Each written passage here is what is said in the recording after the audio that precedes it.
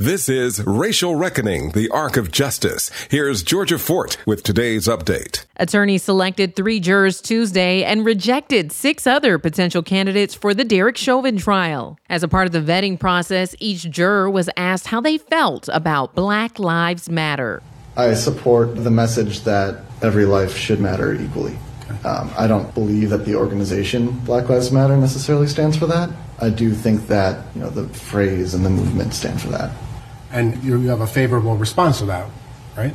Yes, I think all lives matter equally. This particular candidate, a chemist who appeared to be Caucasian, was selected to participate in the trial. Jurors were also questioned about their personal encounters with police and how they felt about Blue Lives Matter. For what I know, the MPD has a history of corruption and I just hear that there's a lot of bad cops in the MPD. I don't really trust law enforcement like that.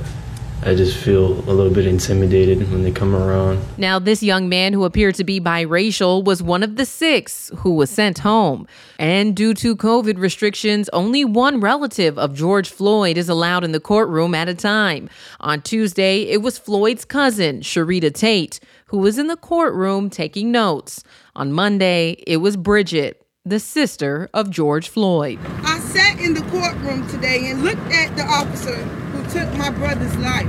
I just really wanted that officer to know how much love Floyd had. Jury selection resumes Wednesday morning. For the Racial Reckoning Project, I'm Georgia Fort. Racial Reckoning, the Arc of Justice is produced and supported by Ampers, diverse radio for Minnesota's communities, in partnership with KMOJ Radio and the Minnesota Humanities Center. Online at racialreckoningmn.org.